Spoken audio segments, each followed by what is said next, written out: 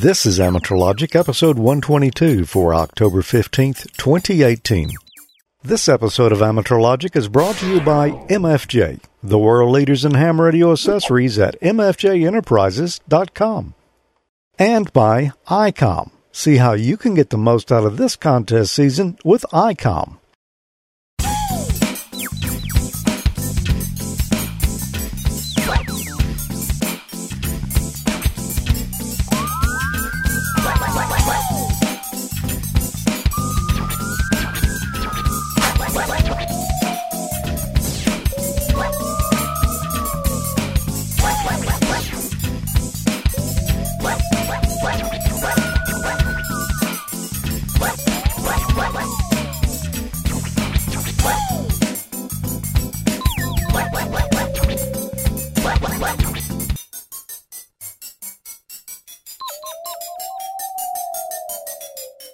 Good evening. Welcome to Amateur Logic, episode 122.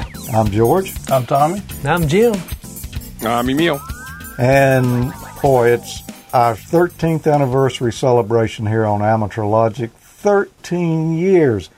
We're getting the band back together tonight. We've got our original lead vocalist and guitar player here. It's Jim. Jim, thanks for being here with us tonight. Welcome back, Jim. Nice to be here. Yeah, have you got a glass there, Emil? Got it. There you go. All right. Let's see, buddy. Clink, clink. Clink, clink. Long distance. If Peter was here, we'd have to turn it upside down. I think we did. Maybe not all the way. No. Oh, I can't reach it. I can. What are we doing? Are you sure? Yeah. You ready? Yeah, would you like a little more? Yeah. Why not? Are we going to make a quintana out of that when we get done? I don't know, man. It'll be hard. Yeah. So you'll have to move it over in front of me. Yeah. Oh, there it Emil's is. Not covering it. As you can see, Welch's. The finest. Only the best. And we played that episode tonight, pre-show. That's not Welch's there. Oh, okay. I told Emil I wish I was drinking with him tonight. Yeah. 13 years. It's hard to believe that. Everyone over in the chat room, by the way, is taking a drink when we mentioned 13. So. I hope you guys aren't driving. Yeah. Because this is 13. Yeah, it is. Stop that. It's hard to believe it's been 13. It really is. Yeah, I was thinking about that on the way over here, man. I swear, it seems like it was yesterday. We were standing out at that Wi-Fi site out there. Yeah. Went by fast, no doubt. Yeah. And that seemed like that was a really long show back when we were doing it. I don't think that was only like 22 minutes. Yeah. I know. Probably took like hours to render that out back on the computers back then. It did. You know, you're running Windows XP, so... Yeah. And using consumer video cameras with DV tapes. Remember those? Yeah. Oh, yeah. Yeah. Many DVs. Firewire to hook it up to your computer. Yeah. Exactly, yeah. It was real time, wasn't it? It was real time transfer too, wasn't it? For whatever you shot. I think it was, it yeah. was. Yeah. Yeah. Well, it did take a lot longer to do things. We've pretty much replaced all the gear we're using since then, except that microphone you got on there, Jim. That little lavalier like this one. That's one of the originals. It's one of the originals. Yeah. I've still got my original one. I still use it. Oh, yeah. I've got They're actually at least one or two more like that. pretty good mics, aren't Oh, they? yeah. Radio Shack. Yeah. Yeah. Yep. I did change the battery in it, though. Yeah. Everything else has probably been replaced 2-3 times over. Yeah. The cameras. Yeah, I know I've been through myself at least 3 cameras since we started. Oh, yeah. Technology, man. Wow. And, well, no, it was 4 cameras probably. I've still got 3 that I've used in the past. Yeah. Yeah. 2 of them I still use. Yeah. A couple of generations of connectivity, right? HD, 16:9, all That's kind right. of changes. Yeah. Yeah. When we made the jump to HD, that was huge. And back in the early Yeah. days when we had to do the web hosting over dial-up, man, It was slow. I saw a modem when I came in to George's tonight, sitting over there, and I was like, "What is this modem doing?" But that was Gotta have something. some way to upload the video. Yeah, Tommy said, well, "How do you connect to the internet?" So it's like time warp. Oh, it really is. And I know everyone is tired of looking at this radio package here on the desk, the IC7300. And Told him I could help him with that. yeah, he did, but I asked him, did he register? And he said no. And I said, I'm sorry. The entry's cut off on Thursday. So. Yeah. Yeah, somebody's going to be pretty happy. But, Yep. Yeah. Somebody a little bit later in the show tonight. Yep. Yeah. You quit Really teasing, nice rig. Quit teasing me with this headset right here I keep looking at. Yeah. I would have thought it blended right in and you wouldn't even notice it was Yeah. there. I'm probably going to buy one of these next I summer like to the it. Hamfest. Yeah, I do too. I got it on the air one night and everybody told me it sounded great. Yeah. And as far as what I was hearing on the headset there, real good audio. I've got some of Bob's mics at home just that I use for personal use and ham use, and man, I love them. I don't say that just because, he's Because Bob. it's Bob. Yeah. I really Yeah, do. They're good. It really is some good stuff. I was using a Shure for a good while until George kind of introduced me to the PR22. And, PR22, I haven't even man. got that Shure back out of the drawer. Oh, yeah. No, me neither. I've Yeah. got a bunch of Shures because They're from industry music, standard, yeah, Yeah. and PA systems and stuff. But yeah, mine hadn't been out of the box in years. and years. Yeah, I ditto that. Emil, let me ask you a question. You are listening to the audio there. Are we about level? Everybody's. Yeah, it sounds good to me over here. And speaking of the whole mic thing, I still have the PR781. Even when I upgraded my ICOM from the 746 to the 9100, that PR781 is perfect match for that rig. Cool. Yeah. Yes, sir. Well, Jim, Absolutely. what have you been up to? Now, I'm not going to talk about that project you're working on just yet. We're going to hold that out because Jim has been doing something real cool here. But just in general, let's see, it's probably been 2-3 years anyway since you've been on. Yeah. Whew, lots of things, but I kind of got off heavy into some software there for a while. And but you can only do so much programming, Yeah. before you blow a 50 amp fuse or something. Yeah. You just will warp your brain if you just steadily proceed down that road. So I don't know. I was working on something. I'm trying to remember now what that was. Oh yeah, it was my Time Nuts gig. I'm a part of this mailing list that goes by the name of Time Nuts, and probably a lot of ham people have heard of it. In fact, I know a lot of ham people have heard of it because there are a lot of ham people on that on that mailing list. But suffice it to say, for the show's purposes, it's just a bunch of guys that really get into doing some precise time measurement. And we're talking precise, too. Yeah, aren't we really are, like down in the pico, nano, femento seconds even. But that's how it all started, and I needed to amplify a signal coming out of an oscillator. Mm-hmm. And, at most of those oscillators in that time and stuff run at 10 megahertz. And 10 megahertz is not that high in frequency, but it's high enough in frequency that I couldn't just whip together a little one transistor amplifier and make it work. And I didn't have an op amp that would slew that fast. So that was the real impetus right there. And I said, buddy, I'm so tired of not knowing the low-level fundamentals of discrete components. I'm going to buckle down and learn it. And so that started about the last 2 or 3 years worth of journey.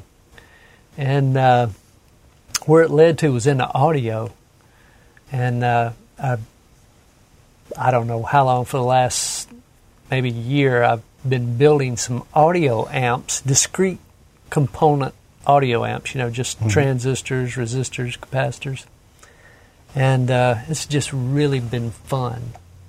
Super fun. Yeah, we're going to take a look at some of that here in just a little bit. And I've got to say, man, Jim doesn't just go into anything halfway, Tommy. No, he takes it to the hilt. If you're going to do something, you got to go all in. You got to get enthusiastic about it. Go big or go home. You got to get enthused, and you got to just get enthused about it. That's cool. I'm looking forward to seeing that. I haven't seen it Yeah. yet. We'll definitely look at it. Yep.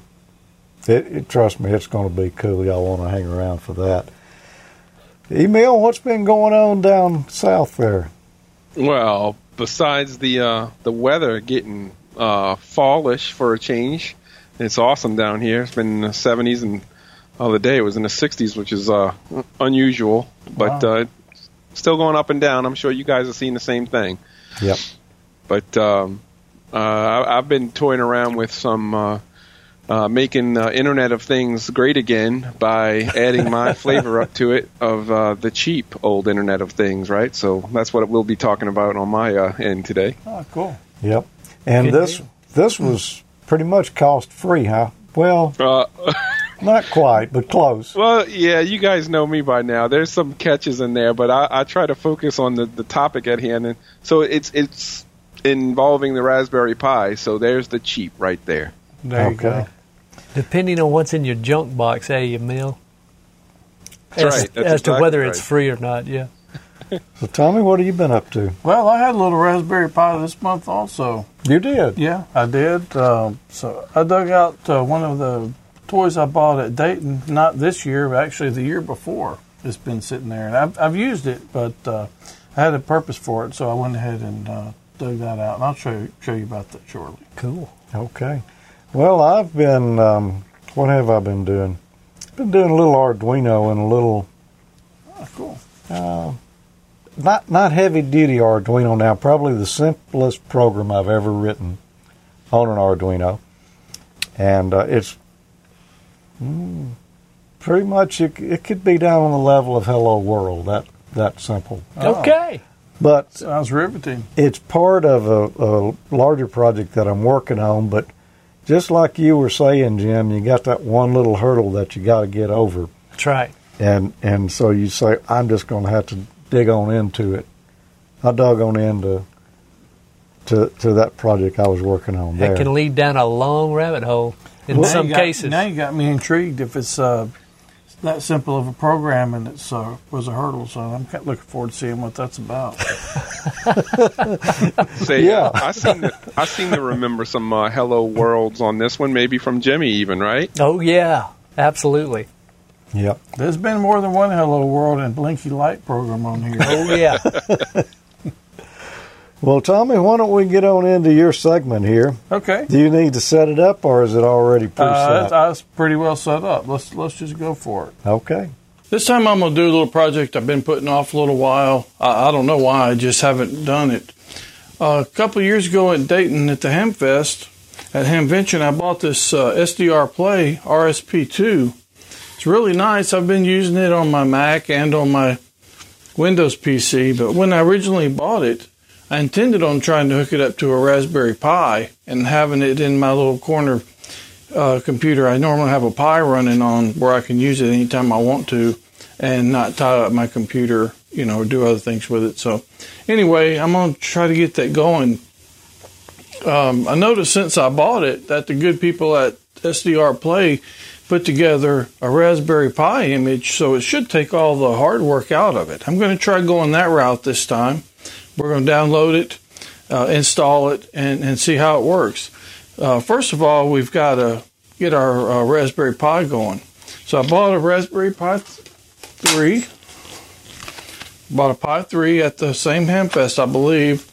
And I've got a little external speaker just for testing. It's kind of a little cheapy, but it'll do to make sure we get it going, and I'll hook it up to a better set of speakers.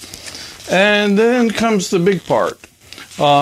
The SDR software is very CPU intensive, So we need a little extra cooling on our Raspberry Pi. So I bought this case off of Amazon. You can see it right here. And it comes with the case, a cooling fan, and heat sinks, everything we need, power supply and everything to get it going. So let's go ahead and put this together first, and then we'll jump over to the computer and download the software and get that configured.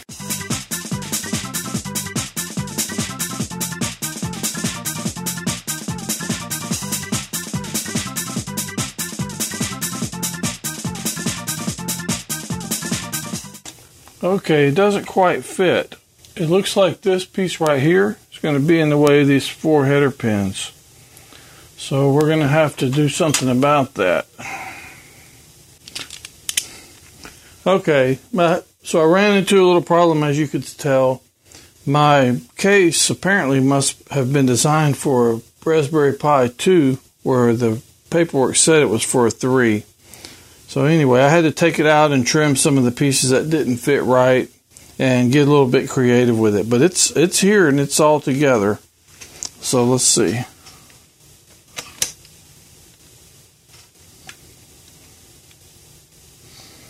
So the top should go on now, and the fan needs to go on. Except it needs to go this way. Nope. Needs to go this way. So we have access to this. Okay, after hooking up the power supply, I hooked up the pins wrong on it, so I got those corrected when I hit the button. I do see the fan come on. The fan is so quiet, I went ahead and put it on the higher speed, which is the 5-volt pins. And I can tell there's a little bit faster rotation on the fan, so we're going to run with that. Okay, now that we've got our Raspberry Pi in the case and we've tested the fan, I've got it set over here, partially plugged up to run off my monitor here, and I'll hook the speaker up to it when we get finished. Let's get our software. The good people at Software, SDR Play rather, created the image for us. I've already downloaded it. But you can go to sdrplay.com, downloads, software and documentation, choose Raspberry Pi, and get this image right here. Now, I've already done it. It comes in a 7Z file, which is 7-zip. So you're going to need to go, if you don't have something for that, just find the 7-zip site, 7zip.org, and download it and install it. It's free, and it's a nice program. Be sure to get the one for your operating system. I've already downloaded it, and I've got the image unzipped right here just for the purpose of saving some time. I've got Win32 disk imager already on my computer, and I've got my little micro SD card I'm going to use in my Raspberry Pi already in my card reader here. So let's go ahead and burn the image to that. We'll go browse it. I've got it sitting on my desktop, so let's go desktop, SDR Play, and my device, and let's go ahead and write it. Okay, so this will run through. It'll take a few minutes. Be careful when you choose your drive letter not to overwrite one of your drives that you have your valuable data on.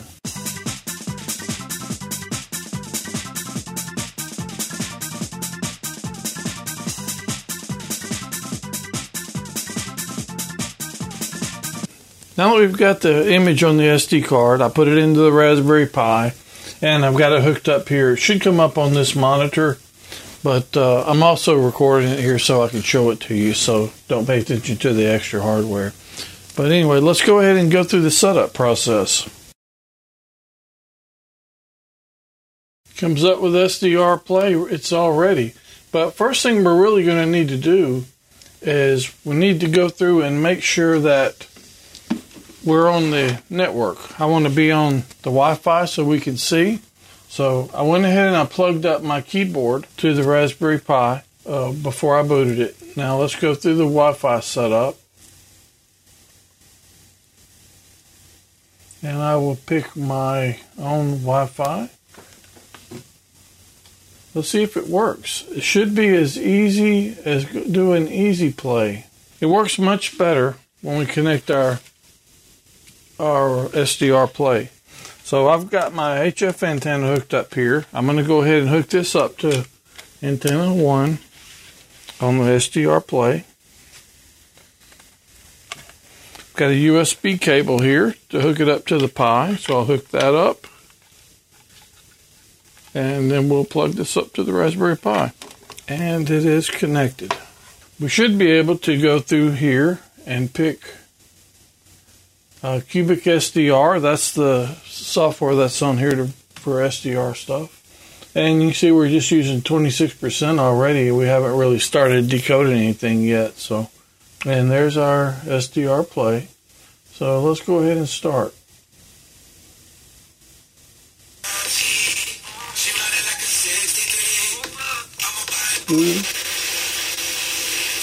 Point.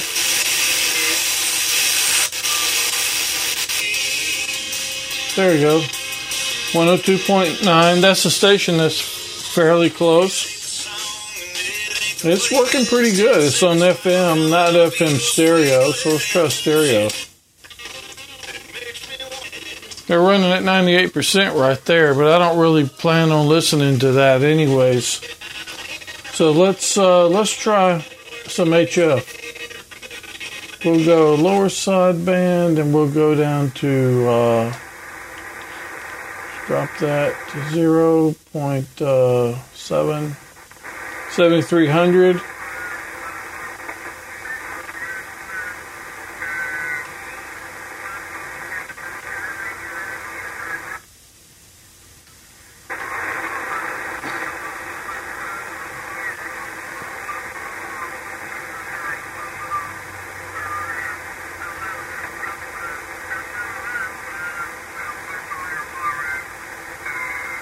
Gotta find one a little stronger for right now.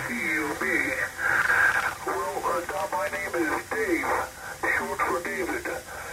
Dave, short for David. Dave, short for David. Well, it looks to me like it's working. Well, I would call that a success. It's pretty intensive on the CPU, like I say, 95%, but it's working. And it doesn't sound really good decoding 2 streams of audio for stereo, which I don't intend to listen to that on it anyway. But it does sound good on lower sideband, so I'll be using it for some HF and some things like that. Anyway, I hope you enjoyed it. Thanks to the SDR Play guys for putting the image together. It really was painless. I downloaded it, booted up, got myself on the Wi-Fi, which is not even required, and plugged in my SDR Play and ran the program, and it just worked as you saw. So thanks to those guys for doing all the hard work. And 73, we will see you next time. Nice. Well, it was really easy, man. I thought I was going to have to do some fiddling with it. I didn't try this at all before I did my segment. So I was surprised. It was just real. Really, I didn't plug it in. Works much better. But it works a lot better when you plug it up.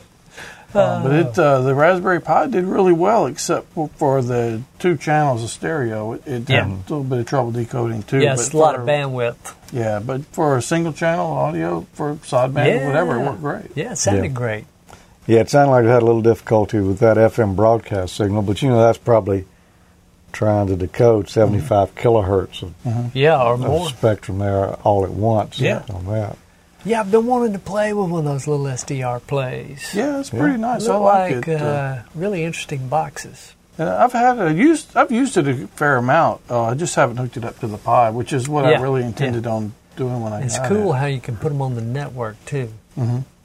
So, what do you think about the sensitivity of it as compared to an HF radio? It's pretty good.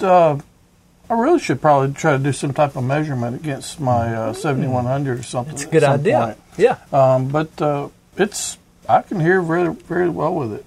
So I haven't noticed any problems. Yeah. Cool. Hey, Mel, have you done any SDR stuff much? Yeah. In fact, I have I don't have the SDR Play. I've kind of been wanting to get one of those, but I have the cheaper, of course, USB dongles. But I do have a 32-bit laptop with a little bit more oomph. I was thinking too, Tommy, there's a way in the Cubic SDR to just change the sample rates, and it'll lower the CPU usage a little bit and decode. Right. Ah. Yeah, I did drop it down to one. Okay. Anyway, I need to play with it a little bit more. But I don't really plan on listening to stereo with it anyway. Right. I'll just turn the radio on and listen for that. That's awesome that it works on a Pi, though. That's awesome. Yeah, pretty cool. They did a great job on the image. Yeah. Now you got a use for that Raspberry Pi. There you go.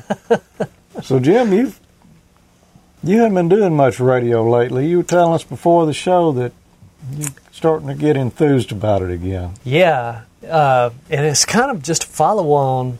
I've really been getting interested in SDR lately and watching some things on building some oscillators. And the thing I'm really interested in right now, I just ordered an SI5351A, I think it is, a little oscillator. I think I'm going to build a up converter for the little SDR dongle I've got. So convert the ham bands up to like 100 megahertz or 120 megahertz, get over the FM band, and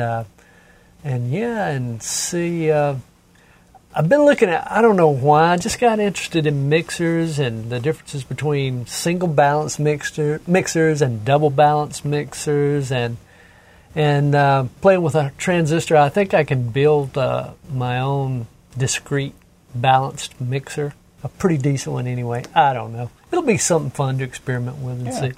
Sounds like it, yeah. Definitely. And you'll start chasing down that trail. Yeah. No telling where you'll end up. No telling where. Some of Your those progress. Yeah, some of those homebrew guys, SDR homebrew guys, man, they are super serious. There's some super serious guys out there, and they have built some really quality stuff. Oh, yeah. If you go out there, SDR.org, you guys ever go over there? It's been a while. Man, you can listen. You know, they have their stuff online just like the SDR plays, and of course you can listen to radios all around the world. Yeah, I've been to a number of the online SDR sites, and those guys, I don't know what kind of hardware they're using, but you know they're covering a lot of bandwidth, and they got a lot of people listening. Yeah, yeah, all to different frequencies. Right. Some of those guys, if you go to their site, they have pictures of, and a lot of it is homebrew stuff. John noticed your glass is empty, Jim, so anytime... Well, how can that be? John is very observant. Yeah, as a matter of fact, there's a group I talk to in HF frequently. Some nights, if one guy can't hear everybody in the QSO, maybe there's one guy that can't hear, they'll hop over. We've been using an SDR over in Utah. A good bit. It seems to be able to hear everybody fine. And there's not that much delay, man. I mean, it's pretty close. It's pretty close. Pretty tight. Yeah. Well, we're going to take a break for just a second, get a message from ICOM, and we're going to be right back with more. Heard it, worked it, logged it. It's time to get the transceiver that's best suited for your lifestyle. ICOM offers a variety of high-performance and innovative products. See how you can make the most out of contest season with these transceivers. The competitive edge you've been looking for, raise the bar and hear what others cannot with this flagship HF 50 MHz transceiver, the IC7851. Reciprocal mixing dynamic range, crystal clear local oscillator design, spectrum scope, dual receivers, and digital voice recorder. The IC7610 is the SDR every ham wants, and just in time for contesting season. This high-performance SDR has the ability to pick out the faintest signals, even in the presence of stronger adjacent signals. The new ICOM IC7610 is a direct sampling, software-defined radio that will change the world's definition of a SDR transceiver. RF direct sampling, 110 RMDR, independent dual receiver, dual digicell, IC7300 is changing the way entry-level HF is designed. This high-performance innovative HF transceiver with a compact design will far exceed your expectations. RF direct sampling, 15 discrete bandpass filters, large 4.3-inch color touchscreen, real-time spectrum scope, and SD memory card slot. Visit ICOMAmerica.com/amateur for more information on all the great ICOM radios. And thanks, ICOM, for sponsoring AmateurLogic.tv for, I don't know how many years now, but a number of years.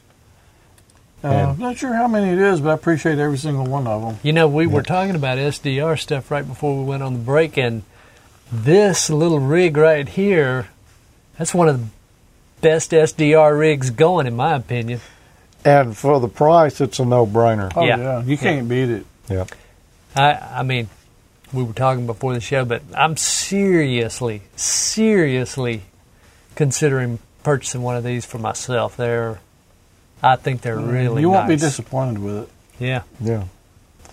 Yeah, I definitely won't. There's a lot of people that has purchased those in the last couple of years, and everybody pretty much has been very happy with them, especially at that price, man. Yeah. It's hard to beat. Yeah. It's hard to beat. Well, Jim, I told you we were going to talk about what you've been up to, but actually, I was wrong. We're going to talk about the Internet of Cheap Old Things. Cool beans. Oh, cool. Yeah. So, why not? This is going to be a Pi-rific episode, I take it. But why not make these Internet of Things, Pis, work for us for a change, right? So I put together a little segment on how to do that, and it's kind of a system of things. It's also a high level look at how you can make them work, or how at least I make them work for me. So the Internet of Cheap Old Things. Welcome to the Internet of Cheap Things, or a combination of Pi, OS, and software and the Internet. It can be a do-it-yourself or DIY project to make these Pis work for you. Now, this is a complicated drawing here. I'm not going to go over it in detail, but you can use it for reference to maybe do your own thing with the equipment that you have. But just know that there is a network behind this whole presentation that allows these things to work together. It's Ethernet networking and TCP/IP protocol.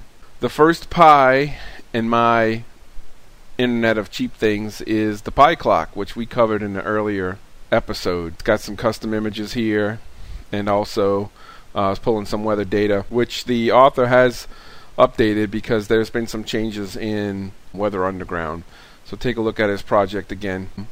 One of the big things here I'll mention, it kind of follows through all of these items, is that these Pis are talking to each other using SSH encrypted communications with key-based secure logins. That's why the scripts are functioning. There's lots more information on Raspberry's site, and of course others, that'll show you how to do that, and as well as the scripts here. I'm actually simply taking screenshots of the GUI and then putting that into copy, or SCP, secure copy, to my central web server, which will be another Pi we'll discover here. Another of the devices is the PiCam, with the no IR camera installed and set up and activated in the Pi's OS. It's using SSH key automated secure logins between the Pi with the camera and the web server Pi, and that's accomplished through crontab, running a script that I wrote.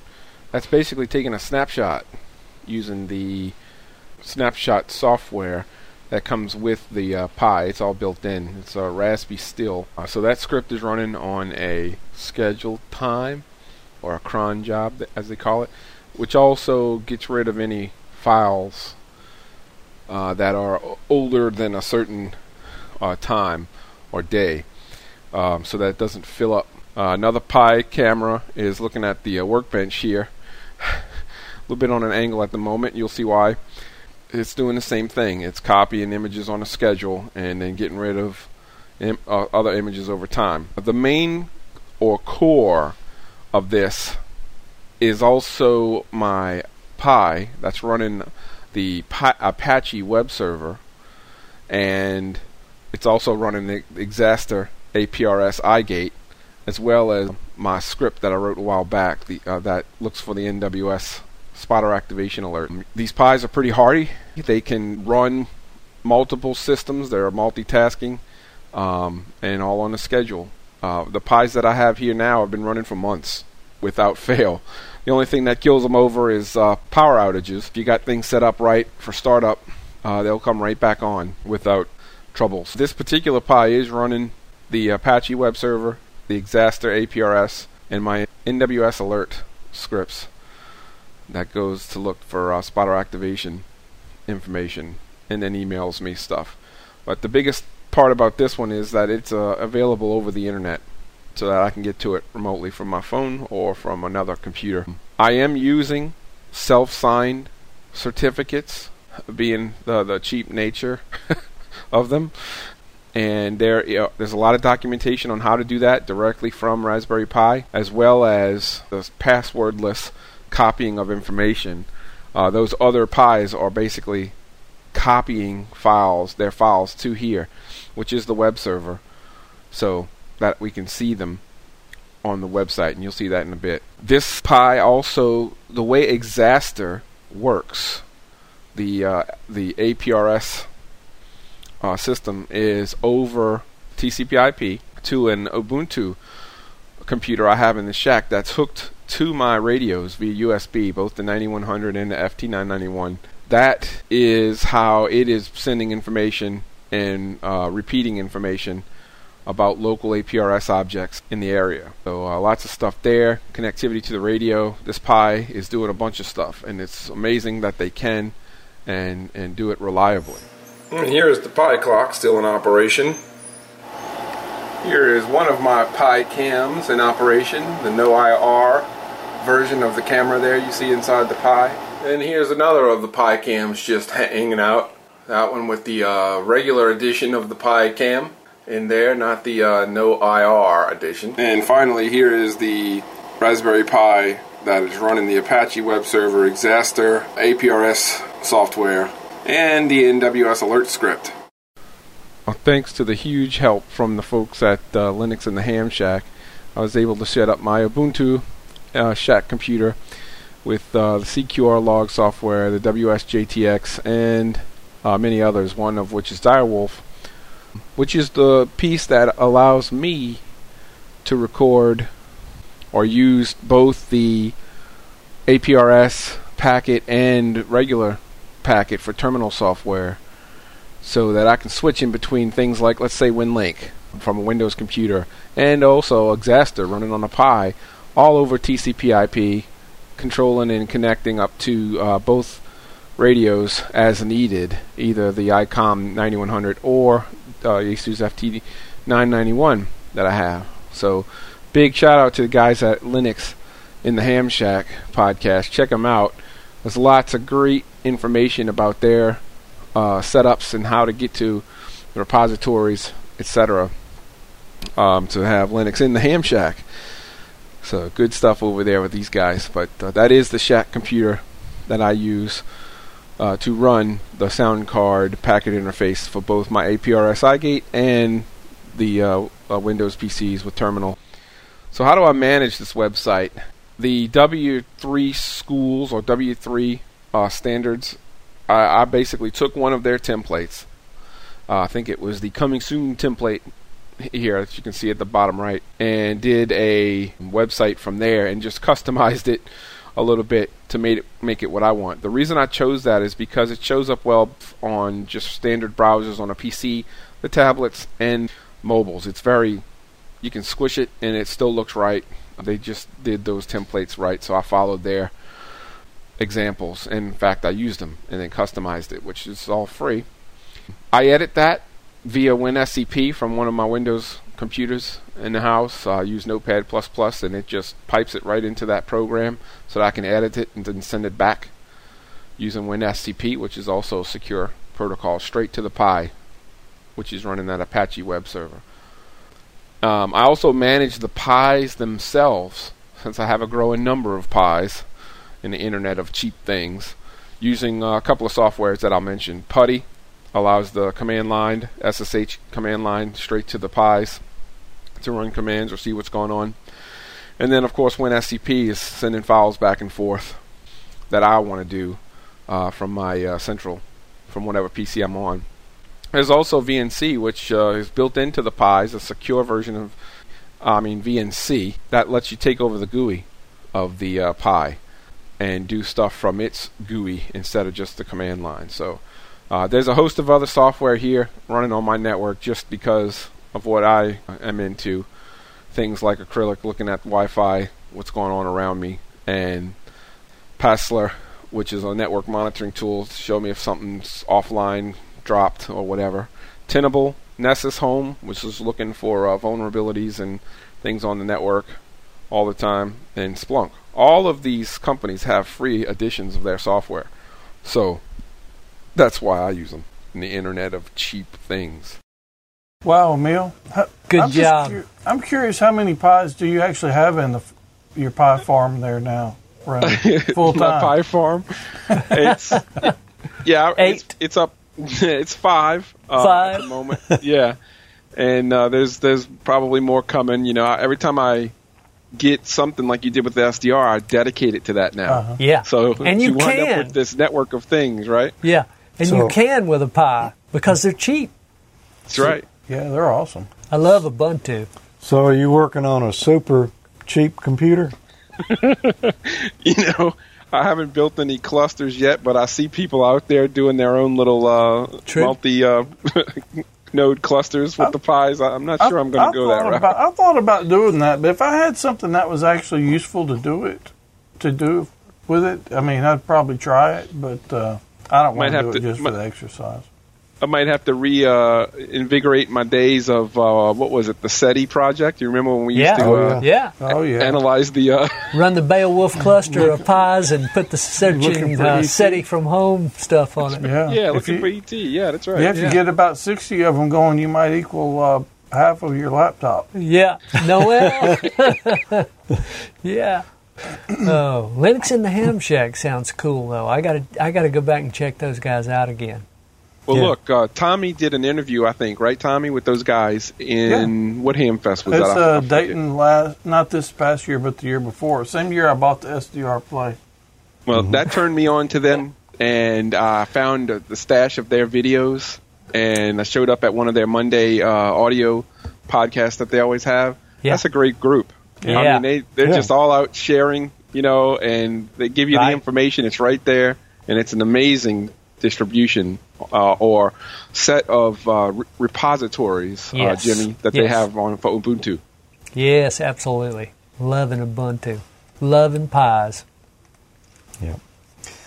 Well, Tommy, last month we were showing some photos from, some from Tokyo Ham Fair that Peter and John took, and some you and I took in Huntsville. And there was one guy on there that I failed to get his call sign, and I didn't remember his name. I did remember talking to him, but I could not remember. I didn't have the details. But anyway, that's Kenny, WN8Y. And anyway, it's good to meet you there, Kenny. And I've actually chatted with him since then on email. Yeah, we both recognized him, but just couldn't put a name and call sign to the face. Yeah, absolutely. So anyway, sorry about that. That doesn't ever happen to me. No. Who? It does, you don't remember it. Well, Jim, you've got, I can't tell what it is. All I can see is this, and it's behind Emil's. So nobody's really seeing what we're talking about here. This is your latest beauty here, huh? Well, it is. It's one of them. That's one of them. Just one of them. This is not my design. Just want to give credit where credit's due. So I'm not the first guy that ever came up with this, but it is a hybrid. This is a NE5532. Good chip. Yeah. Nice op amp designed for audio back in the, I don't know.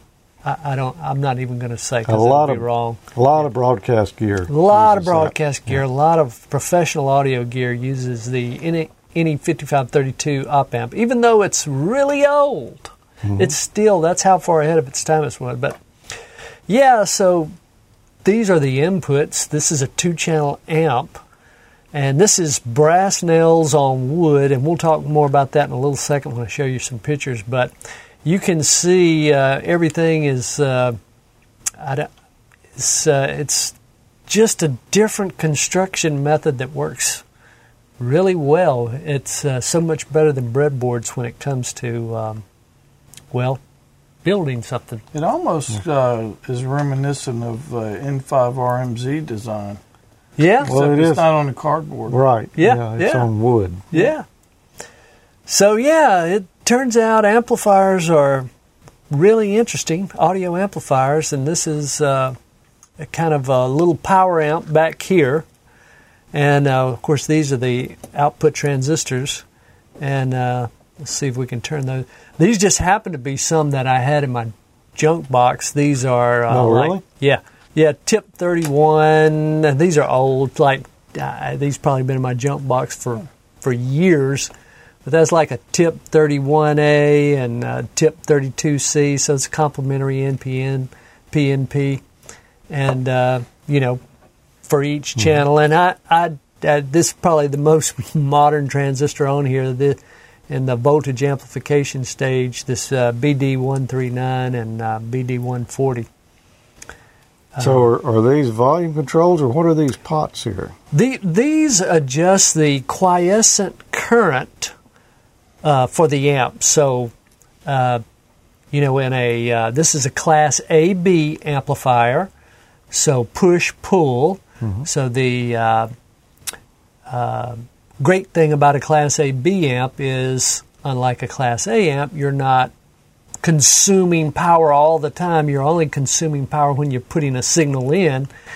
But the bad thing about a Class AB amp is what they call the dead zone or crossover distortion, when you're switching from the push of the NPN to the pull of the PNP.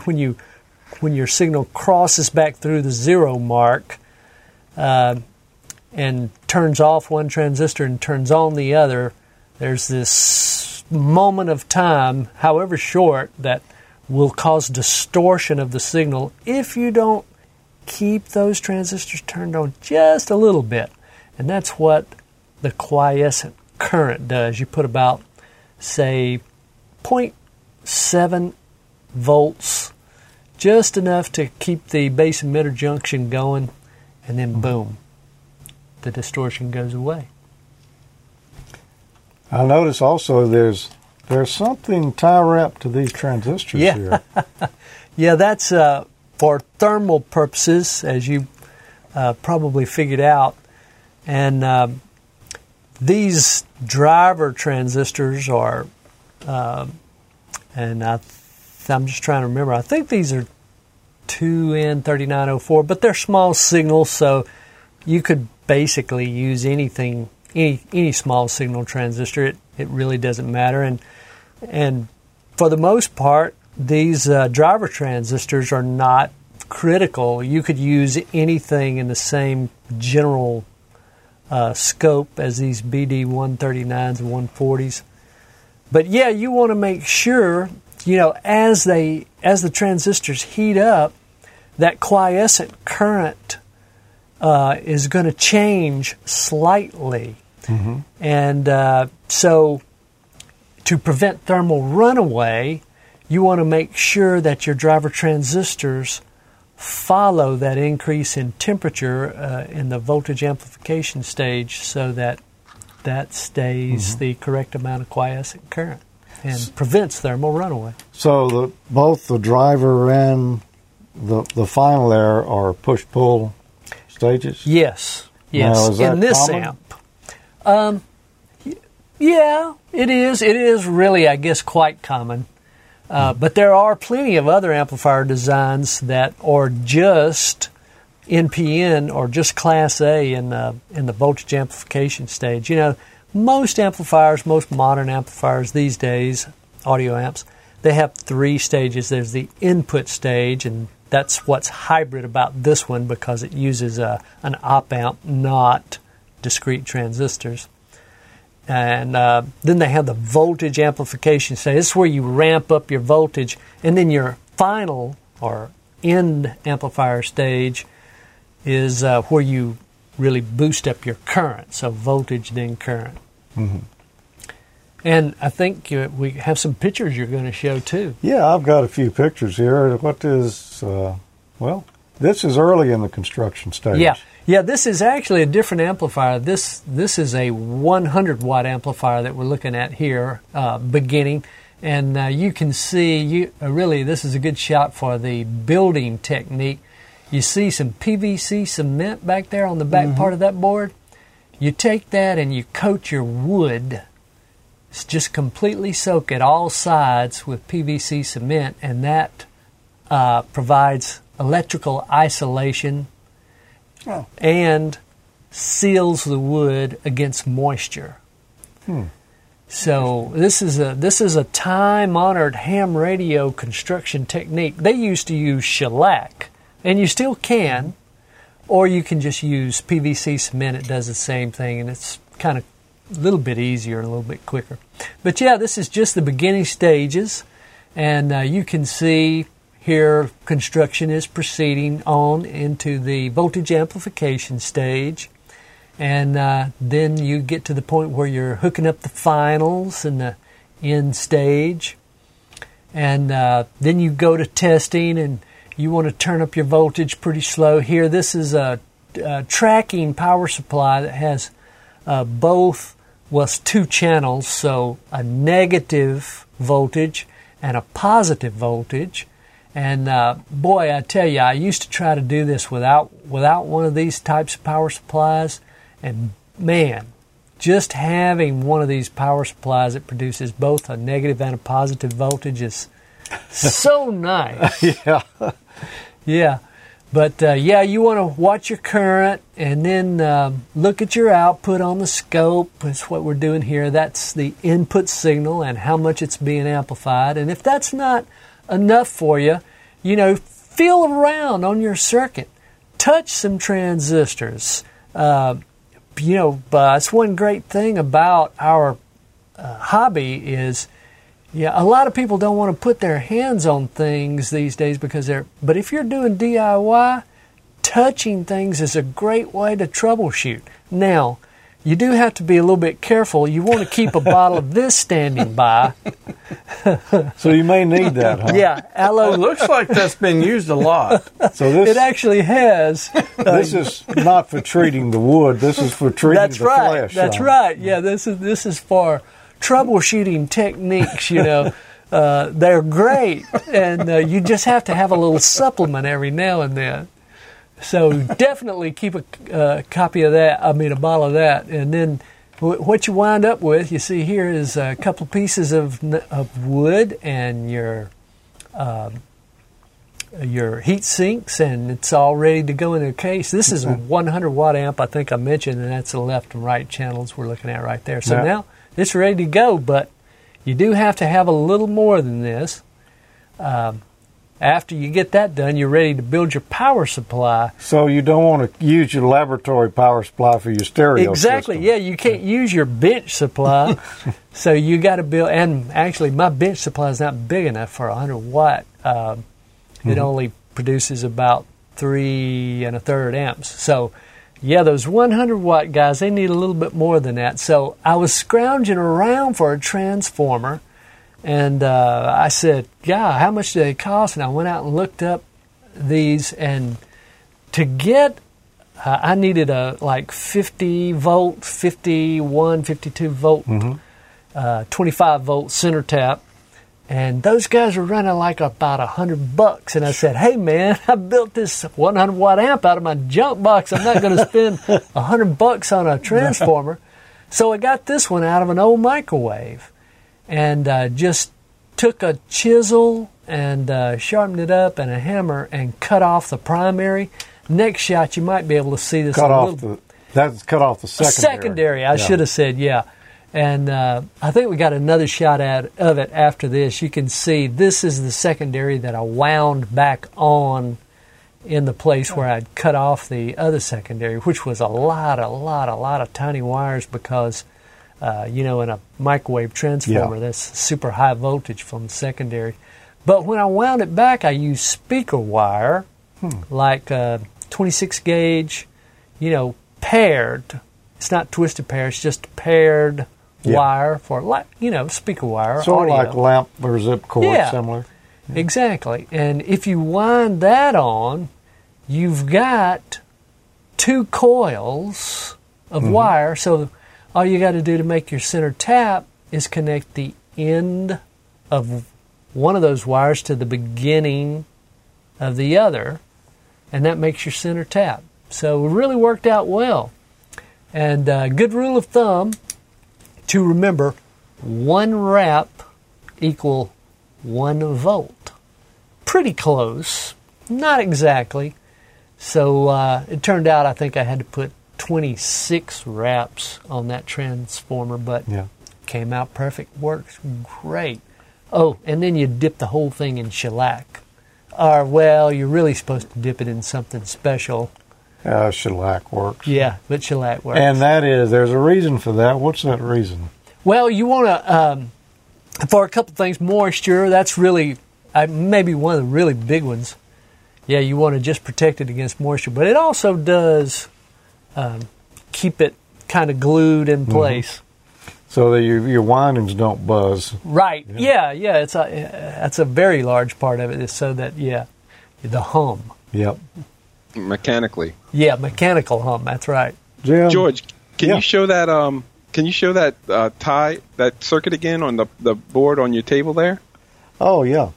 Did I hear the mention of the cable tie? Is that at the lower part of that? Yeah, that's actually a cable tie. Let's see if we can see it. You can see this one a little bit. I'm going to have to check with VE3MIC, but I think, does this look right to you, George, on my camera? Well, is it backwards or it's back? Okay, here, let me turn it's it a mirror around. image. How's that? That's it. Yeah. Certified cable tie. I think we might have to pass this torch with the approval of VE3MIC. Yeah. So I thought you were going to say you went over budget with those cable ties, but no, that's not what you're saying. No, I'm saying Jimmy is the official certified cable tie of the show tell now. you, E. Mill is a man after my own heart, buddy. I'm cheap. I am cheap. I go as cheap as you see this wire that hooks these power output transistors to the board. If I could lean this over a little bit, you might recognize this. This is power cable. I mean, not power cable. How would you say it? It's kind of it's a power for power computer power supply. Yeah, it's an AC power cable that's cut up into pieces and used for the wire. Well, you use what you got, man. It's not always that you want to be cheap. It's I need it right now. I need it right now. It's the right gauge wire. Yeah. And it's just sitting there doing nothing and not ever going to be used for anything else. Yep. And I have this box of 1,000 wires that my wife keeps yelling at me about. So That's use right. it. That's right. Yep. Yeah. So now, what is this? Yeah, well, moving on, the next thing after your power supply is all squared away, you want to test. And really, this is what I've been working on most recently. I don't have one of the fancy oscilloscopes like George and Tommy here have because I'm cheap, Emil. And so I'm trying to do testing of the amplifier with my sound card and my computer. And, of course, you can't run 100 watts into your sound card. They don't like that for some reason. You can only put in 1 volt peak to peak. So you got to have something to divide that down and buffer the signal. And after doing a little reading and research on the internet, this is what I came up with. So this is a sound card interface that you can use for testing your power audio amplifier. I think we got another shot that you can maybe better see the circuit. Mm-hmm. And it's just a voltage divider at heart on a 2-pole 6-position switch. And so the way I constructed mine, it's about 760 ohms worth of series resistance, and then that's divided down by a set of resistors coming off of the switchable switch there. So you can plug your amplifier in And it's followed by an op amp and a rail splitter for power, which runs a 9-volt battery onto both positive and negative rail. And it works great. It really works a treat. And I think we got another shot to give you a little idea of what I see when I look at it on my computer.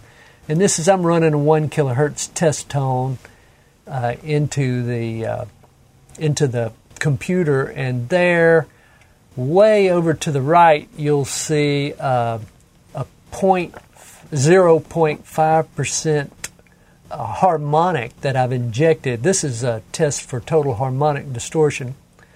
And so I inject a 4.5 kilohertz harmonic at a 0.5% level, so I can judge the output of the amplifier relative to that. And as you can see, there's a second harmonic there at about 2 kilohertz, but it's way down compared to the 0.5%. Yeah. So that's good. It's too much phase noise on that fundamental, but a lot of that has to do with my original test signal. I'm working on that, though. Well, Jim, man, that is heavy duty. Yeah, so I learned how to make a 1-transistor amplifier, which is what I started out to do. But I count a few more than one on there. Yeah, it did lead down a rabbit hole, for sure. So, which was the first? The one you've got right here or the 100-watt version? I actually built the 100-watt first, and I'm still tinkering with it. You know, it's built, but I still enjoy experimenting. And then I built this other little one that we've got on the table. It's just a little 15-watter. And primarily the reason for that is voltage. Op amps, cannot... There's not really many that can go above 18, 20 volts, plus or minus, total 36 volts, but 18 plus, 18 minus on your positive and negative rails, or 20. Some will do 20. I think 22 might be the limit. And so, there's just only so much only so much current you can push to those final transistors with that much voltage. Why the brass nails? They just solder more easily. They just accept solder more easily. You could use steel nails, and that would work, but yeah. Oh, yeah, the construction technique I was going to mention, hams, that is an original breadboard right there. Wood, yeah. That's where the name hams named that. Because back in the early days of wireless, which is what they were calling it at the time, what would that have been, the 20s, George? Well, might actually have been before that. The teens, maybe? Shortly after the turn of the century. Okay. They couldn't buy it. If they wanted something in the wireless world, they had to build it. And what did they build it on? Well, they would cut bread on the breadboards. It was a cutting board. We call them cutting boards today. But, and so they drove brass nails in, shellacked them, and soldered to them. Wow. So time-honored. And this looks a lot like maybe dead bug style of building. Yeah. I was trying to think it's not Manhattan. It's not exactly dead bug. No, it's not. It's sort of in between. Yeah. It's just what I came up with. Well, I really can't even take credit for that because I watched this other guy on the internet, and his name is Co Tillman, or Radio Fun 232. If you look at his channel, you'll see a lot of this type of construction technique. And so he and I have kind of communicated back and forth, and he gives me tips. He's one of my Elmers. Yeah. Yeah, he's in the Netherlands. Are you still on the amplifiers, or are you about to move on to CD players or something? I am really make a comeback. Yeah, I'm really getting into testing and test equipment, and that's kind of where I am right now. But I think the next big thing just might be SDR. That's fun stuff. It's a good topic. Yeah. Yeah. You probably won't be able to build that with transistors. You're going to have to become a little more modern. I don't know. You might be surprised. Okay. Maybe a few brass nails might go a long ways in there, though. Yeah. You take a Coca-Cola can, Emil, you'll love this. You take a Coca-Cola can or beer can, and I told you'd love it, Emil. And and you cut it. You cut it down the sides, flatten it out. Of course, you cut the top off and the bottom off, and you use brass nails on the bottom of this, Tommy, to put that on, and that's your ground plane. Nice job. Thank you. Nice job. Yeah. Looks like you've been busy. Been having a lot of fun. Yeah. It's really a lot of fun. That's what it's all about. Yeah. Yeah. It's nothing like getting in and just experiment and see, Yeah. kind of seeing what comes up. Well, we're going to be back in just a moment because we got more to go tonight. But first, a message from MFJ. Isn't it about time someone developed an inexpensive multiband antenna you could deploy in just minutes? Well, someone has. Meet the Octopus. MFJ's new 4-band Octopus antenna is the perfect way to get you swimming in the HF Ocean immediately. The Octopus mounting base is constructed of heavy-duty stainless steel and super strong fiberglass-filled ABS insulator tube. The built-in ballon comes with an attached SO239 connector pigtail ready for you to attach coax. Choose a pair of ham sticks for each of your 4 favorite bands, screw them into the 8 chrome-plated 3H 24-threaded mounts, and you're able to get on the air in just minutes. The MFJ Octopus will mount on most any metal pole or telescopic mast up to 1 inch in diameter. Just tighten the thumb screw. You can rotate the antenna with a small TV rotor like the high-gain ARI 500, or just ground mount the antenna for omnidirectional use. With its 8 super lightweight arms, the MFJ Octopus is ready to reach out and grab the big DX on your favorite bands. At only 14 feet in diameter, it's great for emergency, stealth, portable, campground, or as a permanent base antenna. And the ham sticks break down to around 4 feet for easy, compact storage. If you're on the lookout for a compact, quickly deployable multiband HF antenna, keep an eye out for the new MFJ Octopus. MFJ, the world leaders in ham radio accessories at mfjenterprises.com. That's a brilliant idea. Yeah. What a That's neat- pretty amazing. I'm surprised somebody hadn't come up with that before. Yeah. Leave it to MFJ, man. Innovation. As a matter of fact, in that ad there, I had to use photos of it because they were sold out. Oh, I bet. People had just recognized it and say, wow, Yeah. that's a good idea. It really is. Simple. That'd be a really fun thing to test out at field day. It would be. Yeah. And we might be doing that. Yeah. Yeah. Easy. So easy to put up. I'll do that one. Simple. Okay. I'll raise that antenna. Simple is elegant, isn't it? There. No kidding, man. Especially Yeah, for I field have day. some of those the sticks already, so Yeah. I just need Yeah. the piece in the middle. So many people already do have some of those. I'll do the octopus while you do the hex beam. Yeah. The hex. No. That was kind of, one person can't do that. No. Three Bit people more could to barely it, do yeah. it. Yep. That was first time though. Next time it'll be easier. First time's always the hardest. Well, my topic tonight, I'm actually working on a project in the future, and this is just a tiny little piece of it. I needed an audio tone. Well, this will explain it here. Now, it's going to look kind of like maybe it ties into Jim's a little bit, but That's a happy coincidence. it's just a coincidence. And, well, let's just take a look here, and maybe when we're finished, you'll have learned a little more about the perils of harmonic distortion. You know, much of the time that you're using tones to take measurements, you're using a sine wave. That's the most purest waveform, and it's generally what we use. Now, this is a little Tenma audio generator that I've got.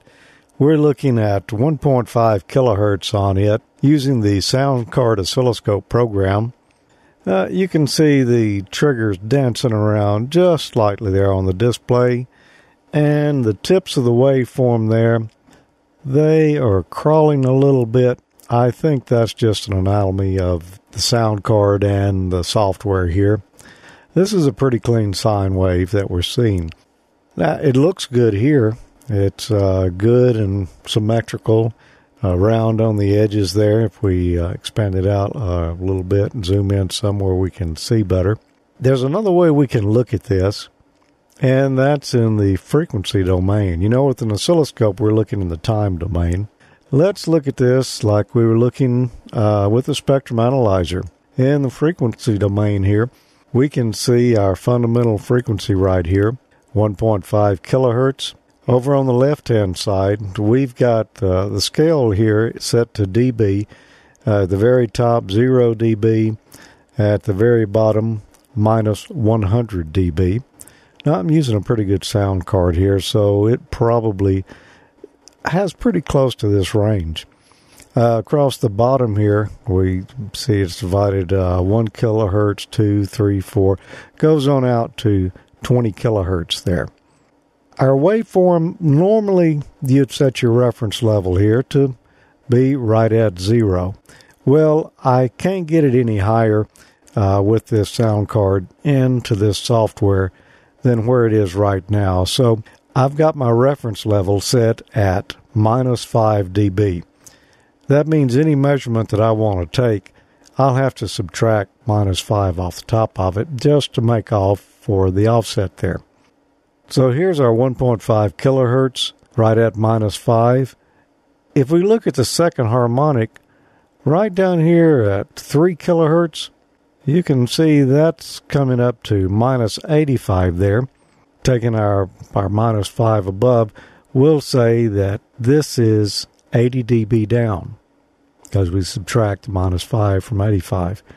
If we look on out here at the third harmonic, we can see it peeking its head up right there. It's hitting about minus 95 there on peaks. So we would say that this is minus 90 dB down. And then we don't see any other harmonics appearing here at all. If we look down here at total harmonic distortion, 0.01%. That's very good readings for total harmonic distortion. Earlier audio equipment won't have quite that good a distortion right there. As a matter of fact, most humans below 0.1, they really won't hear it.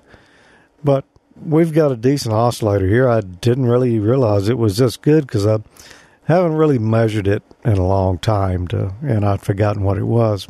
So that's what a good pure sine wave would look like on both an oscilloscope and on a spectrum analyzer.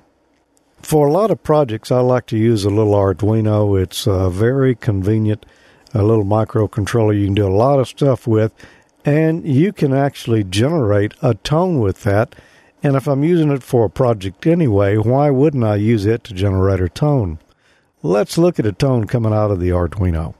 It's a lot higher signal level, so I had to turn it down on the input of the sound card. But you can see this is not a sine wave. It's not rounded off at the ends. It's kind of flat and jagged here. I believe this jagged edges that we're seeing here is just an artifact of using the sound card oscilloscope software and the sound card itself. If I look at this on my regular oscilloscope, it's a little more square here on the edges. Nevertheless, that's pretty nasty looking. We really don't like to use a square wave, particularly when we're generating audio tones. It just sounds really bad, and there's a lot of harmonics to it. How high are the harmonics on it? Well, let's look at it in the frequency domain. Wow. That's not the same at all, is it? We've got our reference set here to minus 5. That's the fundamental right there at 1500 hertz. We don't see a second harmonic here at 3000 hertz. Although our noise floor is a little higher, you can see it dancing around here. Part of that is also, as I said, the measurement set up here. I don't see that dancing around on a regular scope. There is a real high third harmonic, though. You remember that was down around minus 90 dB on the good sine wave generator there. Wow, this is probably only down, well, like minus 10 dB. That's a real high harmonic. If we look out here at 6,000 hertz, we don't really see a harmonic there either. That would be the fourth harmonic. Look at the fifth harmonic here, 7.5 kilohertz. that is still way up there. This is, minus 15 dB. Let's just jump on out here to the end. Out here at 16.5 kilohertz, this is the 11th harmonic. It's only down like minus 27.5 dB. A lot of distortion in this, a lot of harmonics. Total harmonic distortion, wow, 43%. That's a lot higher than 0.01. Now we can filter this using some RC components. We can construct a filter here using 4 1K ohm resistors and 4 0.1 microfarad capacitors, and we'll try to smooth it off and see if we can get it looking a little bit better. Now when we do that, we get a lot of attenuation of the signal. That would be typical. The edges there, they're rounded off. This actually looks like a sine wave now. It's still coming out of the same Arduino. It's the same source code running there. Very simple code, by the way. Let's look at it in the frequency domain and see what it looks like. Well, on the spectrum analyzer, there's still some harmonics in there. Let's get our reference level set right at minus 5. Now we can see there is actually a little second harmonic down there because our noise floor has come way down through this filtering. It's not super high there, probably minus 70 dB on peaks of it. We've still got a fair amount of third harmonic out there, minus 30 dB or so. We can see there is some fourth harmonic there. There's a fifth. It's still a little high. The 6th, 7th, 8th, 9th, 10th harmonic. Out here at the 11th harmonic, that is minus 70 dB, so that's down quite a bit there. Certainly a lot better than it was without the filtering. Our total harmonic distortion using this filter puts us at about 2.89%. Although it's still kind of high distortion, this signal is good enough to be used for some audio applications like making a tone IDer or a CW tone, which is kind of my next project that I'm working on here. So I wanted a little bit cleaner signal. I didn't want to send all those harmonics out over a project that I had on the air. We lost a lot of signal level by doing this. However, that doesn't really matter. In this case, I've got plenty of gain in the circuit that I'm going to be using it in. And it makes it, actually a somewhat decent signal there.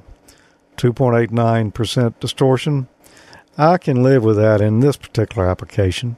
So there you go. Using an Arduino to generate an audio tone and applying filtering to make it actually usable for something.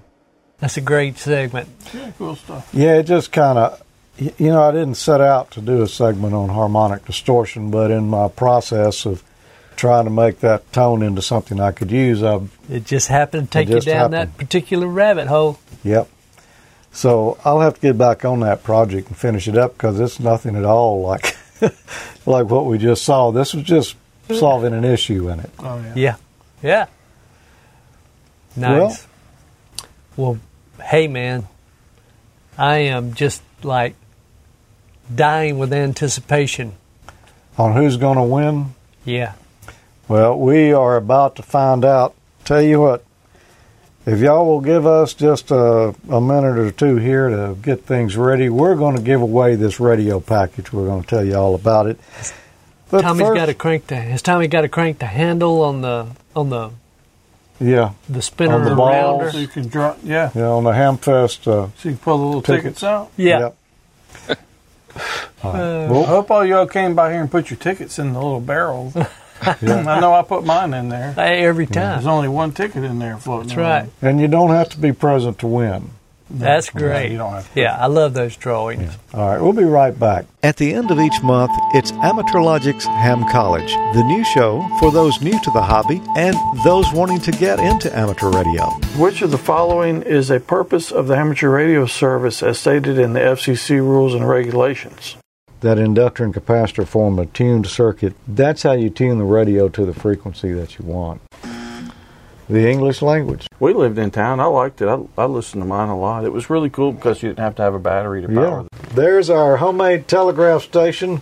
We can use it for long-distance communications, 3 feet here? Across the table. The answer is B. Voltage was named after Italian physicist Alessandro Volta. We can see we're generating a little bit of electricity there. It's DC. It's always great to go back and get a refresher. It sure is. A lot of that stuff, if you've been a ham for a while like we have, you don't really think about a lot of that stuff that often. They didn't have electric screwdrivers in those days, so that's why we're not using ones. That's why we went primitive with it. Yeah. So let's see if we can hear anything when we fire off our spark gap transmitter. Oh, yeah. Well, we didn't build anything or blow up anything today, but the night's still young. Good old spark gap. Good old it's sitting right up there. We use that coil of wire and nail for a lot of different projects there in the beginning. Yeah, the weather's still a little bit too warm to bring that thing out. Yeah. It generates too much heat. If Jim would have brought his finger treatment there, though, we might could have. Hey, we could have worked something out. Yeah, because with that 12-volt, 7.5 ampere hour battery, man, that key would get hot. I bet it would. Pulling some current through that thing. Well, 13 years of amateur logic. We haven't been saying 13 enough. The crowd seems to still be they're all sober. still awake. Yeah. Woohoo, 13. I have to take another drink. Oh, there you go. 13. I'll drink to that. He said 13. A fine. Oh, wait, I just said it again. Oh.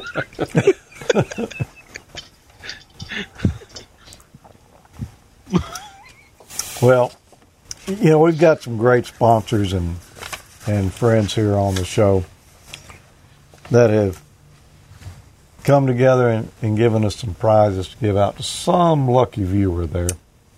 Really lucky. Some really lucky Really viewer. lucky. Yep.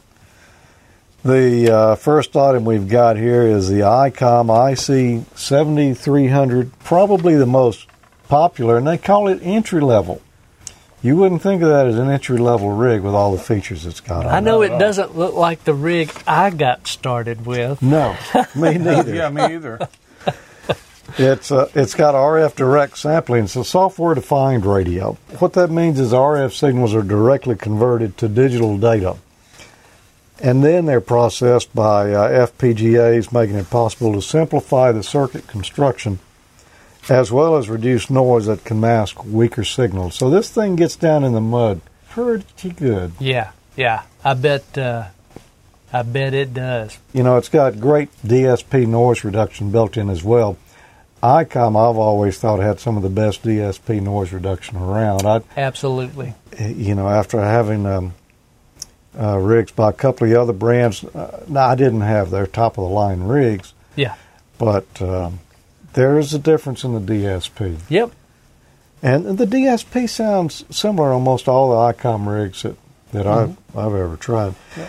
RMDR and phase noise characteristics. That RMDR is reciprocal mixing dynamic range. The IC7300's RMDR is about 97 dB. It's got superior phase noise characteristics to reduce noise components for both receive and transmit signals.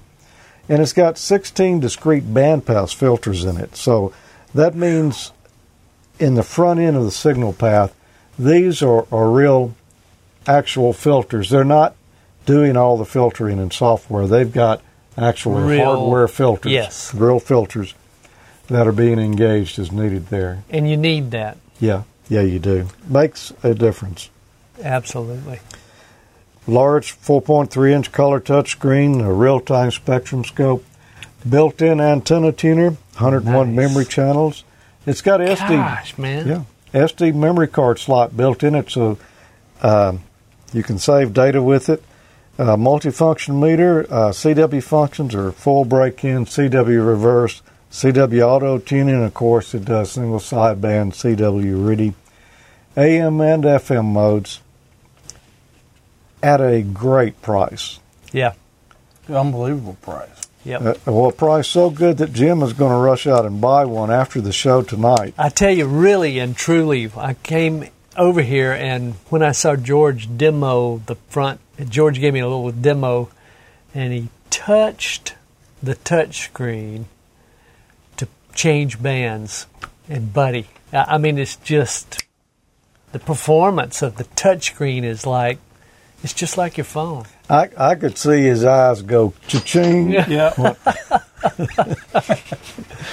Well, you're going to need a power supply for that, aren't you, Tommy? You are going to need one. So, compliments of MFJ, we've got the MFJ 4230 MVP power supply, super compact, 30 amp mighty light switching power supply with digital voltmeter and ammeter, 5-way binding posts. It's got a pair of Anderson power poles, 25 amps continuous and 30 amp surge at 13.8 volts of DC, and it's adjustable from 4 to 16 volts. You can choose 120 or 240 volts at 47 to 63 hertz. So you can take it anywhere in the U.S. or abroad. Yeah. That's almost a tongue twister there at the end of it. Yeah. Nice. And you're going to need an antenna to go with that too, aren't you, Jim? How about this MFJ 2286 portable big stick HF antenna? Look at the coil on that thing. Covers 7 to 55 megahertz, 1 kW of power handling capability, 17-foot telescopic whip. That means you can reach out there and touch all the way up to 40 meters. Adjustable high Q air wound coil, and it includes the MFJ 342T pipe mount and counterpoise kit. So a great portable antenna especially. Man, you could take this and throw it up and be on the air and nothing Very flat. quickly. And we've seen Vince do that right here in the yard, Oh, yeah. and it worked really well. Of course, you're going to need to hook up that antenna to the radio, so we've got 50 foot of MFJ American-made RG8X cable right here. Comes with the coax connectors already installed. But if you didn't have those coax connectors, or you had some other coax you preferred to use, what are these, George? These are genuine Amateur Logic commemorative faux gold PL259s. We don't recommend you put solder to them. Yeah. I'm not sure they'll hold up to RF. Yeah. But this I've got to get me some of those. This is my last pair here, Jim. Uh-huh.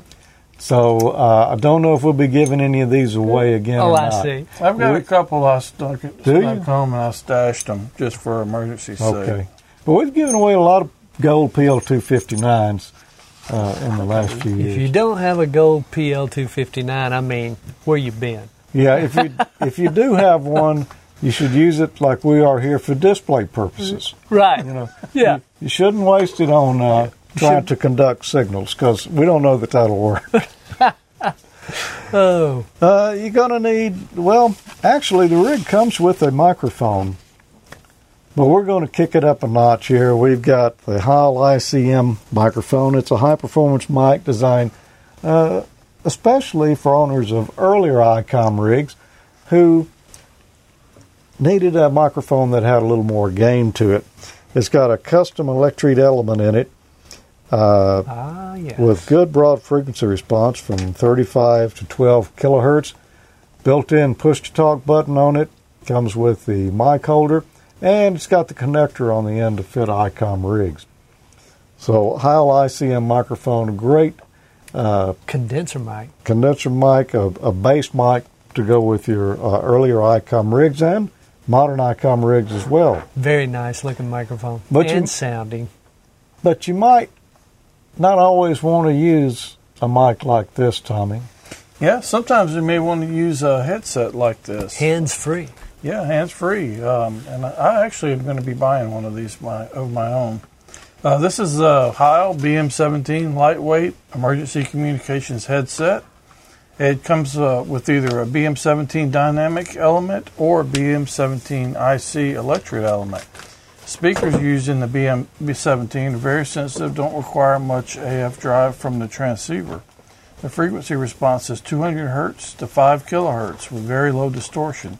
The ear pads are replaceable acoustic foam, BM17 is a lightweight headset designed for emergency communications and is available as either a single side or dual side model. I think I'm going to order the dual side myself. Yeah. And I've actually had those headphones on the air with my ICOM rig there.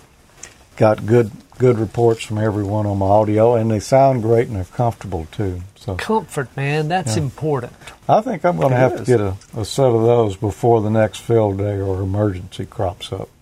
Well, George, I was just thinking, can we give them a Gordon West General or Extra Class Amateur Radio license package? Yes, it could be they're just a technician. They may not be a general or an extra, and they're not going to be able to use that radio in that case. Or not all of it, anyway. Yeah, but we'll give them the choice of Gordon West. general. Yep. WB6NOA. Choice of general or amateur radio, extra study guide.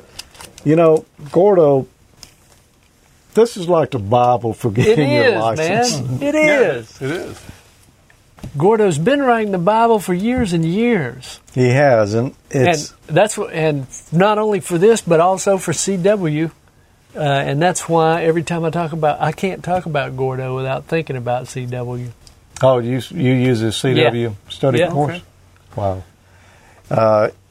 Definitely, if you're studying for your exam, go with one of Gordo's books. I mean, we use it as a reference all the time on Ham College. Yeah, that's absolutely. good stuff. It's a great resource. Well, Getting about that time, isn't it? yeah, we've already, we've closed the entries on the 11th. It was the last day you could register. And we had a lot of good people register for that. You had to be a U.S. or Canadian ham radio operator. And you could only enter once. If there are any taxes on this, the winner's going to have to pay whatever the tax is. We don't know that any I've winner's never heard ever of paid that of any. happening, but just in case. Yeah. I think I could handle that. Yep. The winner can't be an affiliate of Amateur Logic, ICOM, MFJ, Heil Sound, or Gordon West. Gordo can't win it either. Ooh. Oh. So what we're going to do is draw a random number right here on the show. And actually, we did this right before we started taping the night. You were sitting here as a witness. I saw the random number being drawn. And you saw us taking that number and matching it to an entry. And we have that entry right here. We don't know the winner. We never have known the winner on any of the grand prize contests yet. But I suspect this winner is going to be happy to hear from us. Guaranteed. I suspect they will be too. Guaranteed. And the winner of the Amateur Logic 13th anniversary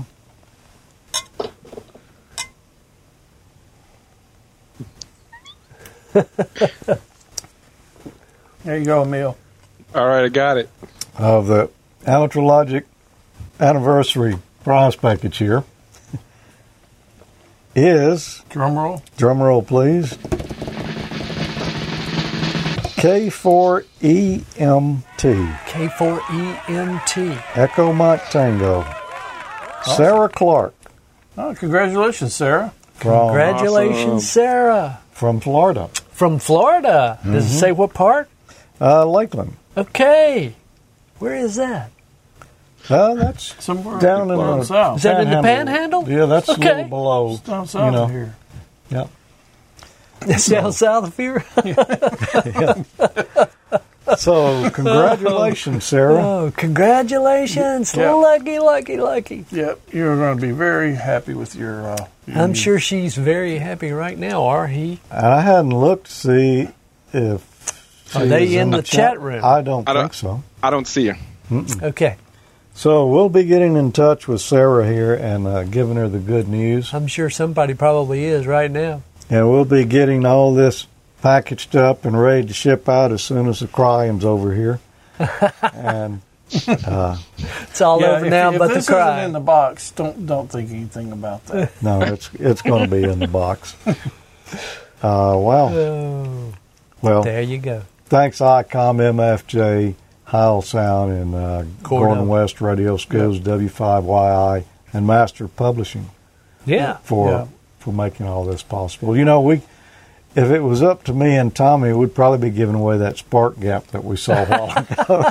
No kidding. The most we could come up with, but thanks to these. Y'all don't make a lot of money doing this show. No. They've been great sponsors, all of them. Really appreciate those guys stepping up. Every year they always step up and, they sure and donate do. some great prizes for someone. These are really great. Oh, yeah. It's really great. It's a whole setup. It's everything you need. Everything you need. That's great, man. Way to go. Way to go, Sarah. Congratulations again, K4EMT. Going to be very happy. I wonder if she is an EMT. I don't know. Could be. What about this other? Yeah, you saying maybe we should have some consolation prizes? I think it'd be a nice thing to do. Aha! That sounds like I didn't know there were going to be consolation but wait, prizes. There's more. There's one more thing. Well, how about one of these Ronco Fisher-Matics? Yeah. Bass-O-Matic? What was it? Is it Cast-O-Matic? Remember the little fold-up fishing rod? Yeah. Oh, Cast-O-Matic. Cast-O-Matic. Yeah, the Bass-O-Matic, that was a food processor. Bass-O-Matic. Oh. Okay, I'm back in here and looking at our contest entries. Okay. What do we got to give away, Tommy? Well, let's see. I've got... Is this reaching back into the Amateur Logic? Yes. This is the stash that has just been more or less collected or... Piling up. I won't say piling up because we didn't have Well, it's good a stuff. whole lot this year. Yeah, it's some good things. Oh, look at this. But maybe they're not, maybe we don't have a lot of options in here. Like, I got you. say, we've got a nice Heil Sound t-shirt. Very nice. Yeah, absolutely. And we've got a Heil Sound hat to go with it. But it needs to be for someone who's medium sized, because that's the only size we got. Oh, A Heil Sound size. medium t-shirt and a small/medium hat. Of course, the hat's one size fits all if you're medium or small. If you're medium or small. Yeah. So if you win it and it doesn't fit, just pay it forward and pass it on to another ham that'll fit. There you go. All right, Tommy, t-shirt. will you write these down as we go so I will. we know who wins? So we're going to give that away? We're going to give that away. Okay. And I'm just going to kind of randomly scroll through the database of entries here.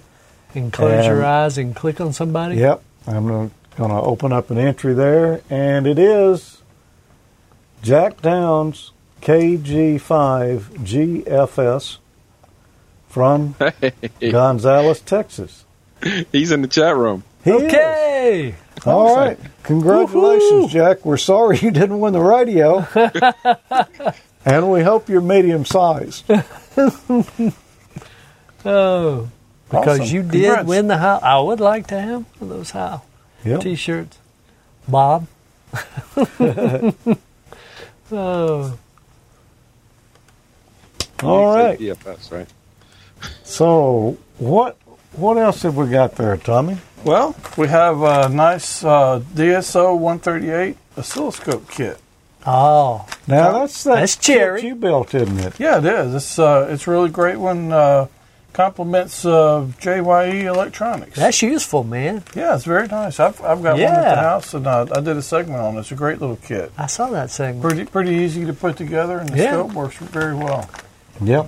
And comes with the probe and the display as well. Yeah, That's it sure fun does. right there. Everything you need, except the case, and you It's can just a little make the package case of easy. fun You don't right even there. have to have a case.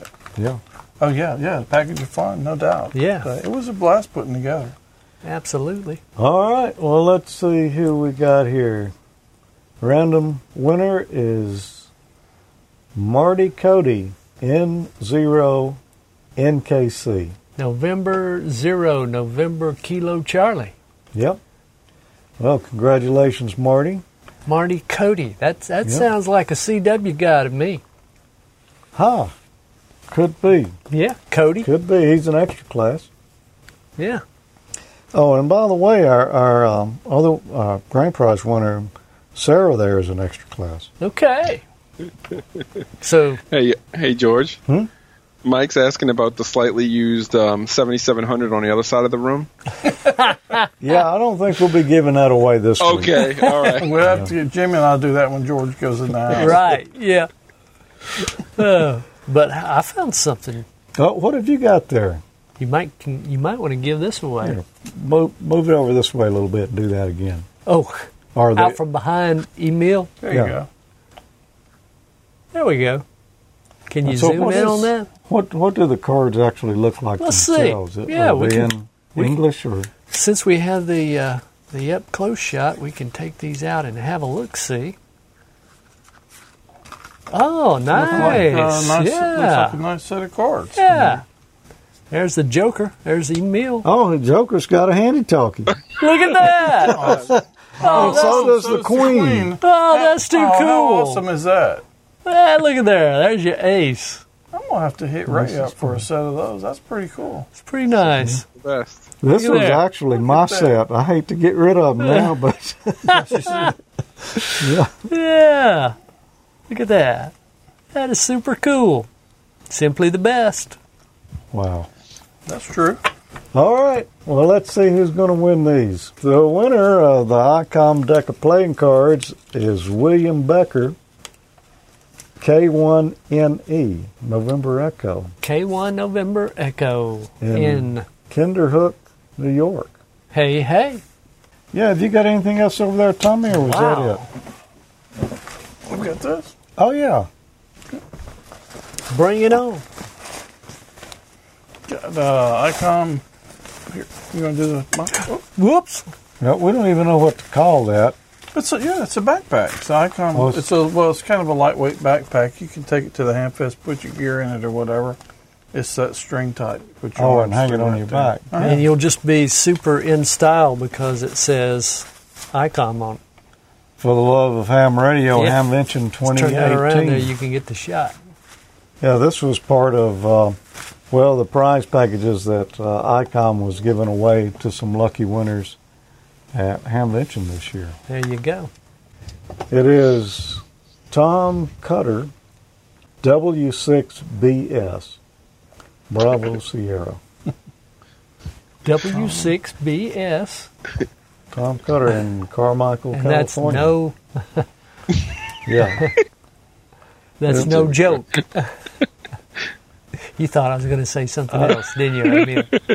I don't know if that's vanity call or not. It could be. Yeah. And where was that?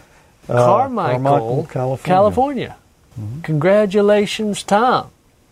Yeah. We kind of spanned the whole U.S. We from did. New York to California to Florida. Mm-hmm. That's the majority of it. Yeah. Well, Super. Well, awesome. I don't have anything else to give away over here. You got any money, Tommy? You got a roll of rope over here. No, that's my rope. It's a nice rope too. Yeah, that's that Masterant guy rope right there. Yeah, this would be a That nice is not cheap old man compliant there. Oh. Well, All right, as they say.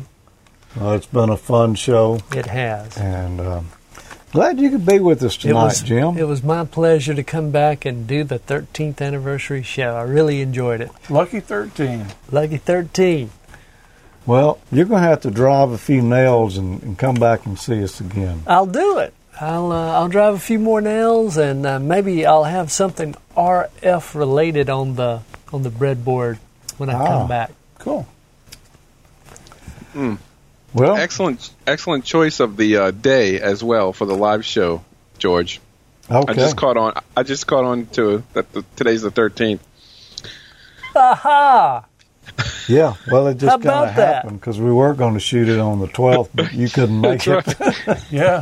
So, So Wow. nice. So, Yep. Emil, we owe you that. And we're out of the. Thank your wife for it. We're out of the bubbly, Yes. so we have to stop the show. Oh, We'll Well. just have to go get with Emil and finish drinking what he's drinking. Yeah, it looks Yeah. better than the Welch's we had anyway. Yeah. His is Yes, clear. here's to 13 more, right, guys? Yeah. Absolutely. Woo! Yeah, get the last Drain it.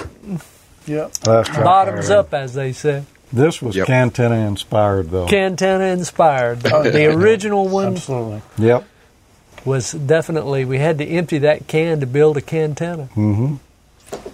Was that the episode when y'all drove across that lake and y'all were testing stuff across That the was the next. That came a little later, but yeah. Okay. That was Okay. tough. That was the Cantana, I believe. That was really a good episode too. I Yeah, it enjoyed was. that. yeah, man. that was a good episode. Using like Net Stumbler or something Yep. like Yeah, that, if I remember. yeah. If you knew the setup we had to do to pull that off, that was kind of tough. It really was. With the gear we had, anyway. Yeah. Yep. Now, remember there was somebody's wedding in the background or something? Yeah. That was pretty early days, Wi-Fi. Yeah. That was Yeah. pretty early days. Yeah, bleeding edge stuff. That's actually that was a very popular show. Oh, a lot yeah, of people it watched was. that. Yeah, Yeah. Probably more than watched any of the rest of them. maybe. There was for years and years. I don't know if it's still that way or not. Yeah. Well, before we go, we just want to thank everyone who has followed Amateur Logic over the years, and you folks that come in recently and discovered the show and going back and watching all the old ones. Yep. Y'all keep watching. We'll keep doing them. Tommy, any final words for the night? No, I appreciate all you guys hanging with us for so long. It's been a short 13 years. It seems Yeah. like it's just been no time at all, and looking forward to doing plenty more. Yep. Jim? I really have enjoyed being a part of the Amateur Logic family, and looking forward to the next 13 and all the super innovation and tech to come. All right. Email. Well, I'll just say thanks for letting me be a part of it, and thanks for everything y'all do. Y'all inspired me, and I've been going down the track ever since, so hope it is a 13 more. Well, Cool beans. if we inspired email, we're good. We can quit Email any time inspires now. me, yeah. We've reached the target. No, Emil, thank you for joining us here and bringing us a little New Orleans flavor to the show. And helping to keep expenses in order. Yes, That's right. exactly. What's the title? I forget what you CCO? Cost compliance officer. Yes. I'll keep it going. Good. All right. I just want to thank everyone for supporting the show all these years and the encouragement that you give us. It's always good Yeah. to hear from the viewers. And But don't want to mention the sponsors as well. Oh, if it wasn't for the MFJ and ICOM, good chance we probably wouldn't be doing this today. yeah. Well, I know we wouldn't be giving away a radio for We sure. wouldn't be doing that. But Maybe not even the show, huh? I don't know. Everything's getting kind of expensive, hosting and everything, Yeah. and so who knows? Yep. It definitely made it possible to do some things that we Otherwise, certainly might not wouldn't have. Yeah. Definitely wouldn't have. Yep. So thanks ICOM and MFJ and all the Amateur Logic viewers. And if you want to get in touch with us, well, you can just email us. You can go to the website, get the email addresses, but it's just our first names at amateurlogic.tv. And if you want to join in our social media groups, we've got a way that you can do that. It's on Facebook, facebook.com/group/amateurlogic.tv. Yep. Google Plus, Yeah. What's left of it? what's left of it. Yeah. Well put. We got word this week that Google Plus communities are going to be going away. For however Google much Plus. longer it lasts. Yeah. Yeah, I believe it is like 9 more months until they shut it down. Okay. yeah. It's still there, but we're encouraging everyone to, Move check over. us out at Facebook or Twitter. Twitter. Yep. And, of course, where would you follow us on Twitter, or who would you follow? We've got 2 accounts there, at Amateur Logic and at Ham College. Okay. And Jim, do you have any social things you want to plug? Or antisocial, whatever. Yeah, probably a few, but I better not say them out loud here. But no, just yeah. I don't even remember my Twitter handle. Okay. I think it's Jimmy D. Burrell. So you probably tweet about as much as I do. Yeah. Then it sounds like.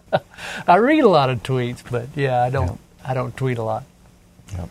And we're also on Instagram, although it's mostly for when we go to Hamfest to post some things like that. So, but if you use Instagram, join us there. Amateur Logic is the account.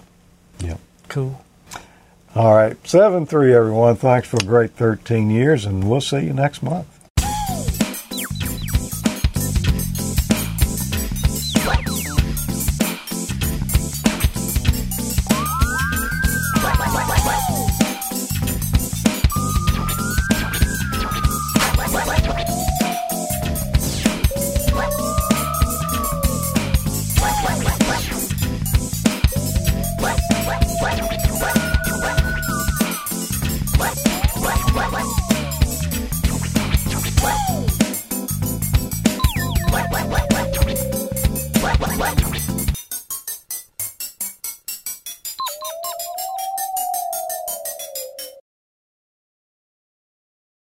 Yeah, Peter's not with us tonight. He is, well, I'm not sure what he's doing because we haven't talked to him in a few weeks. Yeah. But I'm sure he's doing something. Maybe he's watching. Maybe not. But anyway, we'll see Peter. We will see Peter at some future date A here later again date. with us.